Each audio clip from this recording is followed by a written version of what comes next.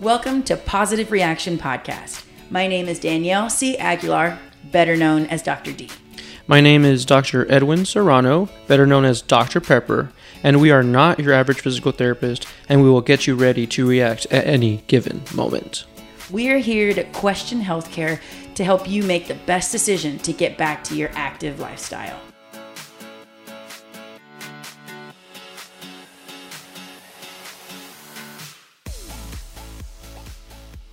Actually, before we start, I have a question for Danielle. Oh, Danielle, man. is your hip any better from doing your exercises and doing Such what a I good said? question. I hate you for asking, but yes, it is. It is. You know, I implemented it. I've been doing, I had to make sure, you know how some people, when they engage the glutes, they tend to use their back? Yeah. So making sure that I don't over-engage and I feel my back arch, that's one of my most difficult things. Yeah, because then you cause that anterior pelvic tilt, and then you're technically impinging in the front, right? Exactly. Yeah. So I'm mindful of that, and I found that was a challenge. I started off with basic holds, like 10 times, 10-second holds in that glute position. So I'm trying to fatigue the heck out of my muscle. And I'm not going to lie, I was pretty impressed. It didn't necessarily clear it all up, but it definitely made a difference. So You see? I didn't knock it. I thought it was great. I really, really thought it was great. Well, do you see? Sometimes I always know what I'm talking about. Sometimes you may be right. I hate to admit it, but do you hear an echo? No. No, is it just? I'm it's just probably used to just hearing me. myself. Oh gosh. Anyways. Okay, so yeah, that's a great follow-up from last time. And now we're going to kind of shift gears a little bit, still stay in the lower quarter, if you will, Yeah. and dive into the hamstrings a little bit. The hamstring or the hamstrings? Hamstrings. Yeah. Hamstrings. Why is it the hamstrings? Well, there's three of them. There's three of them. What are they? Yeah. The semi-membranosus, semi-tendinosus, and the semi... No, bicep femoris. Oh, yeah, thank you. The bicep femoris. Damn it. I Gotcha. just looked at it. Gotcha. Yes, you're right. So there's your Anatomy 101. Mm-hmm. Those are the three hamstrings that are involved. And we were talking about this before we started. You know, you were talking about hamstring dominance. And you kind of opened the door already with, you know, I talked about the back a little bit, how we can involve it. But you wanted to highlight a little bit about, you know, glute versus hamstring dominance. And then maybe talk a little bit about hamstring injuries. So dive in a little bit for me, you know, what you look for when it comes to hamstring dominance or hamstring activation. Well, so, I guess we got to talk more about injury first. That's fine. Because it kind of leads into dominance for glutes and stuff. Oh, yeah, you did say that. Right? So, I mean, pulling your hamstring, right? Yeah, that's- so Ooh, whether... when do you pull a hamstring? So whether you pull a hamstring or you tear a hamstring, it's kind of the same thing unless it's a full-on tear, right? Because it's a strain, Sure. right? So, or it's a tear, right? So people will often misconstrue like, oh, I tore my hamstring versus I strained my hamstring, which is the same thing. Right. Okay. Or you pull your hamstring. So let's clear that up a little bit. Okay. So say it slowly. So if you pull, you strain, or you tear your hamstring, it's the same thing. All three. All three are the same thing. Got it. And then there's grade 1, 2, and 3, right? And 4. And 4. 3, just 3. Yeah. I'm pretty sure there's only 3. Yeah, there's only 3. Fact check. I was just looking at this too. Anyways. Pinch poke. Okay, so you know, we're talking about hamstring injuries, and the first thing that comes to mind, it's funny enough, I'm in a softball team, and in the same game, I don't know if I told you this, 4 of my teammates strained their hamstring, one of which strained both of them. They should have a PT on the team. I know. Go figure, there's 3 of us on the team. Is this team reaction too? Yes. Oof. That's so sad. Well, I can't force them to warm up, but it was insane. We were literally dropping like flies. I couldn't believe it. But it was across the board. 3 different people, 2 of which strained, or maybe 4. The point is, you know, they strained their hamstring, and none of them had history of hamstring injury. And speaking of the most common way to injure your hamstring, the number one most way to strain your hamstring is history of injury. If you've done it once, you're likely more than likely to do it again. Exactly. Which is, I think we talked about that previously. We in did. One of the injury. Yeah, talks. I think we did. Yeah. I was just looking back. So it's a quick change in you know, speed, right? And so a lot of let's just talk about how these people did it. They were rounding second to pick up their speed, and they felt a pop, and that was it. Yeah, it's like you're trying to hit that stride, and then you're going through that like contraction to lengthening ratio. Like it's contracting and then lengthening, and then it's like too quick and bam. Right. Exactly. And so that's what happened with them. They were trying to get their speed, and the speed got them. Which sprinters tend to, right? Sprinters do. You would think hurdlers, because they get into that terminal extension. You know what I'm saying? What does that mean? That they are getting full knee extension with What does full knee extension mean? Their knee is extended. Their knee is completely straight. Oh, use another word. Shoot. I was like, what do you mean? Yes, the knee's straight. And it's so quickly and abrupt that, they can feel that pop too. So, these are common ways you can injure it. And I think the most common one is trying to find your stride or going from 0 to 60. For example, I strained my hamstring. I hit the ball and I'm trying to get off of home plate to get to first, and my hamstring went. I think I strained my hamstring once going to the fridge. Well, you were trying to move too fast, and that was kidding. A bad idea. So, hamstring strains, how long do we typically treat them? A lot of the time, so it would vary. There's a protocol that I like to adhere to, and it can be from around a 2 week is on the very minor. Yeah, very minor, like a grade 1, to a 4 to 6 week range where you're looking at a grade 2. If you're at a grade 3, then you're looking way past 3 months. Way past that 6 week range. So that's kind of the timeline. And, if we discuss that in brief, you're looking at the first 48 to 72 hours of pure rest. Allow that. And not even so much stagnant rest, but gentle stretching, meaning like you're barely leaning into the stretch.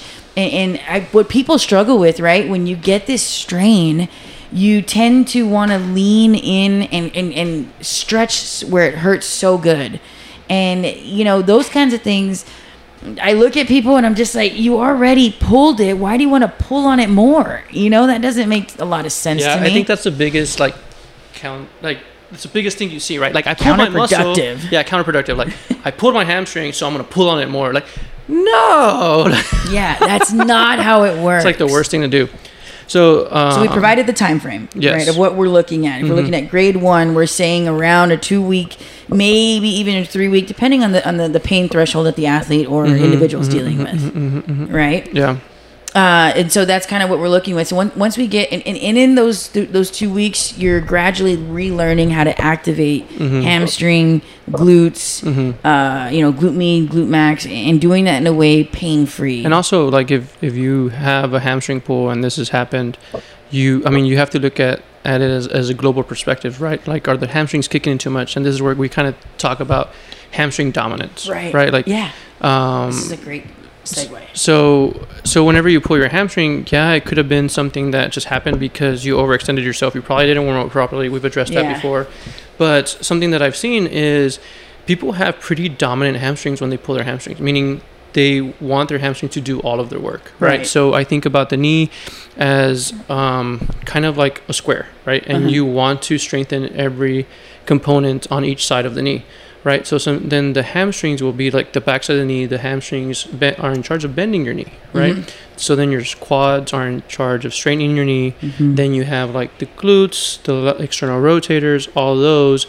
How can you strengthen that aspect of the leg? And then how can you strengthen the adductors, right? So typically you find that the glute med, glute max don't fire well. Right. That's very, especially if you don't do what is called like frontal plane movement, side to side stuff, we naturally move forward and back. And so side to side, and sometimes you have strong glutes, but then the efficiency, like I like to say, isn't there. So do they kick in as well as they should? Probably not. Right. For example, you deal with a runner, and a runner goes and runs for 5 miles. They're not used to running. They pull their hamstring, but then you know that they have a valgus movement as they run towards the end of their run. So then that means they're putting more torque on the knee. Then they may pull on their hamstring a little bit more, and then they strain it, right? So, breakdown. Yeah, it's a little breakdown of what we're talking about. But so what tends to happen is you can break down the hamstrings grossly, and then you can break them down kind of like bias them a little bit, right? Yes. So where you turn your foot in certain directions, and then you find it like, hey, the medial side of the hamstrings kick in better than the lateral side. And then you can kind of target, right? But you can't really isolate, right? So I love that you said that. So besides not stretching the hamstring, you want to load the hamstring little by little, right? So one of the things that I like to load the hamstring is glute bridges, I don't like that they're called glute bridges because it emphasizes that you're working on your ass, but in reality, you're working your hamstrings more than your ass. Okay. So, it is true, it though. is. I mean, everybody says, I'm working on my glutes, I'll do bridges. It's like, no, you're working on your hamstrings. Really. Yeah. And well, I need to know, what is your favorite go-to glute exercise? Yeah, so we talked about it last week. Did we? Yeah. The prone? Well, so a way that I assess if this person is hamstring dominant, first of all, is if I put them in the prone position, meaning laying face down. Right, okay. I put one hand on their hamstrings, one hand on their butt. Okay? And then, well, not the whole hand, like fingers on them, right? You professionally poke. Professionally. You feel for each one, and then what I do is when they bend their knee, then I have them lift their leg up. Right. Right? And heel to the ceiling. Yep. And if they lift and their hamstrings kick in before their glutes, then that means that is naturally what's going to happen when they go for a run, go for a squat. Naturally, their hamstrings will kick in before their glutes. So a lot of what I do initially with someone with a hamstring strain is like, hey, let's work on firing the glute before we fire the hamstrings. And so that kind of retrains the brain of like, hey, this is how I should work. And then from there, then we really focus on like, okay, let's load up the hamstrings and then let's load up the glutes. And so that's how I go on and find that hamstring dominance. And it's a little test I learned doing my fellowship. It may not mean a lot, but to me, it tells me like what's going on with this person. I think that's a great way. I mean, because that's honestly, I can tell you that for me, the prone position and seeing how they activate is money. And how they move, right? Yeah. Like, and then you see if their spine goes into it, right? Exactly. So do they have that true hip extension, right? Or is it more of lumbar extension and the hips just in neutral, right? Right. Especially when you're dealing with someone like a sprinter or a runner, and if they're getting all that hip extension from their back, then you know that the glute max, the glute med are probably not as efficient as they should be. Right. Right. I think that's, you can't get any better than that. You're seeing it, you're feeling it, and you're providing feedback. And those are good things that I implement because a lot of people aren't sure. Like, I'm pretty sure I'm firing my glutes. No, you're not. Yeah. And then when you expose it in such a way that there isn't any feedback when they're doing, for example, a glute bridge, quote unquote, they think they're firing their hamstring. So now they're already, not necessarily, I don't like to use this phrase, but they're a motor moron. They're not really sure what they're firing and how they're firing. It's funny because I tell all my patients, I was like, girl, your ass is just for show. And then they laugh at me and like, yeah, it's just for show. Yeah, it's true. You're just wearing it. You're so forward. So you know that's kind of like going off of hamstring. So even like Danielle talked about earlier, if it's a grade 1, like 1 to 2 weeks, and you're probably feeling better, but then that's where we kind of like, hey, your symptoms are better, but do we need to fix how we're moving and what we're activating? Right? That is such a good point. Sorry, go ahead. So that's kind of like, even if you're symptom free within a week or two, that's not to say that this won't happen again in a month if you try and go sprint. So there has to be a period of acclimation, a period of healing, a period of like, hey, let's retrain how you're doing what you're doing. Yes. To effectively change these symptoms and the chance of this happening again. It's like a mic drop. I don't even want to add anything. Bam, bam. The only thing I wanted to say is that's how injuries happen. I see that so much. They're like, oh, it feels better, especially with grade 1 hamstrings. They're like, oh, I'm just going to get right back to it. I'll be fine. And then I was reading an article earlier. This gentleman, it was a case study. He injured his hamstring 5 different times because it was always a grade 1, quote unquote. So he would ease into it in his own way, and they described how he did it. Pain. And then a couple of days later, it happens. I'm working with a patient right now, and she runs. Her thing is just like, I go out and run, and she has kids, and she doesn't warm up properly, and she would just go for a run, and like she closes the door, she's out and running, right? Which I think as we all become more busy individuals, that's like our norm. Like get it in and get it out, right? And she strained her hamstring, like slipping on mud. Oof. Right? And she didn't do anything about it. She kind of just rested it, laid off of it, and tried to go for a run 3 weeks later or 2 weeks later, right? So you don't have any pain when you're not doing anything, but then you go out for a run and she's like, man, it keeps pulling. So it took her a while to come in, and she finally came in, right? And now we addressed it. We got it moving 6 weeks later, and she's back to running her 5Ks, daily. But at some point, we loaded her a little bit too much, right? And so we didn't get back to running maybe like 4 weeks in.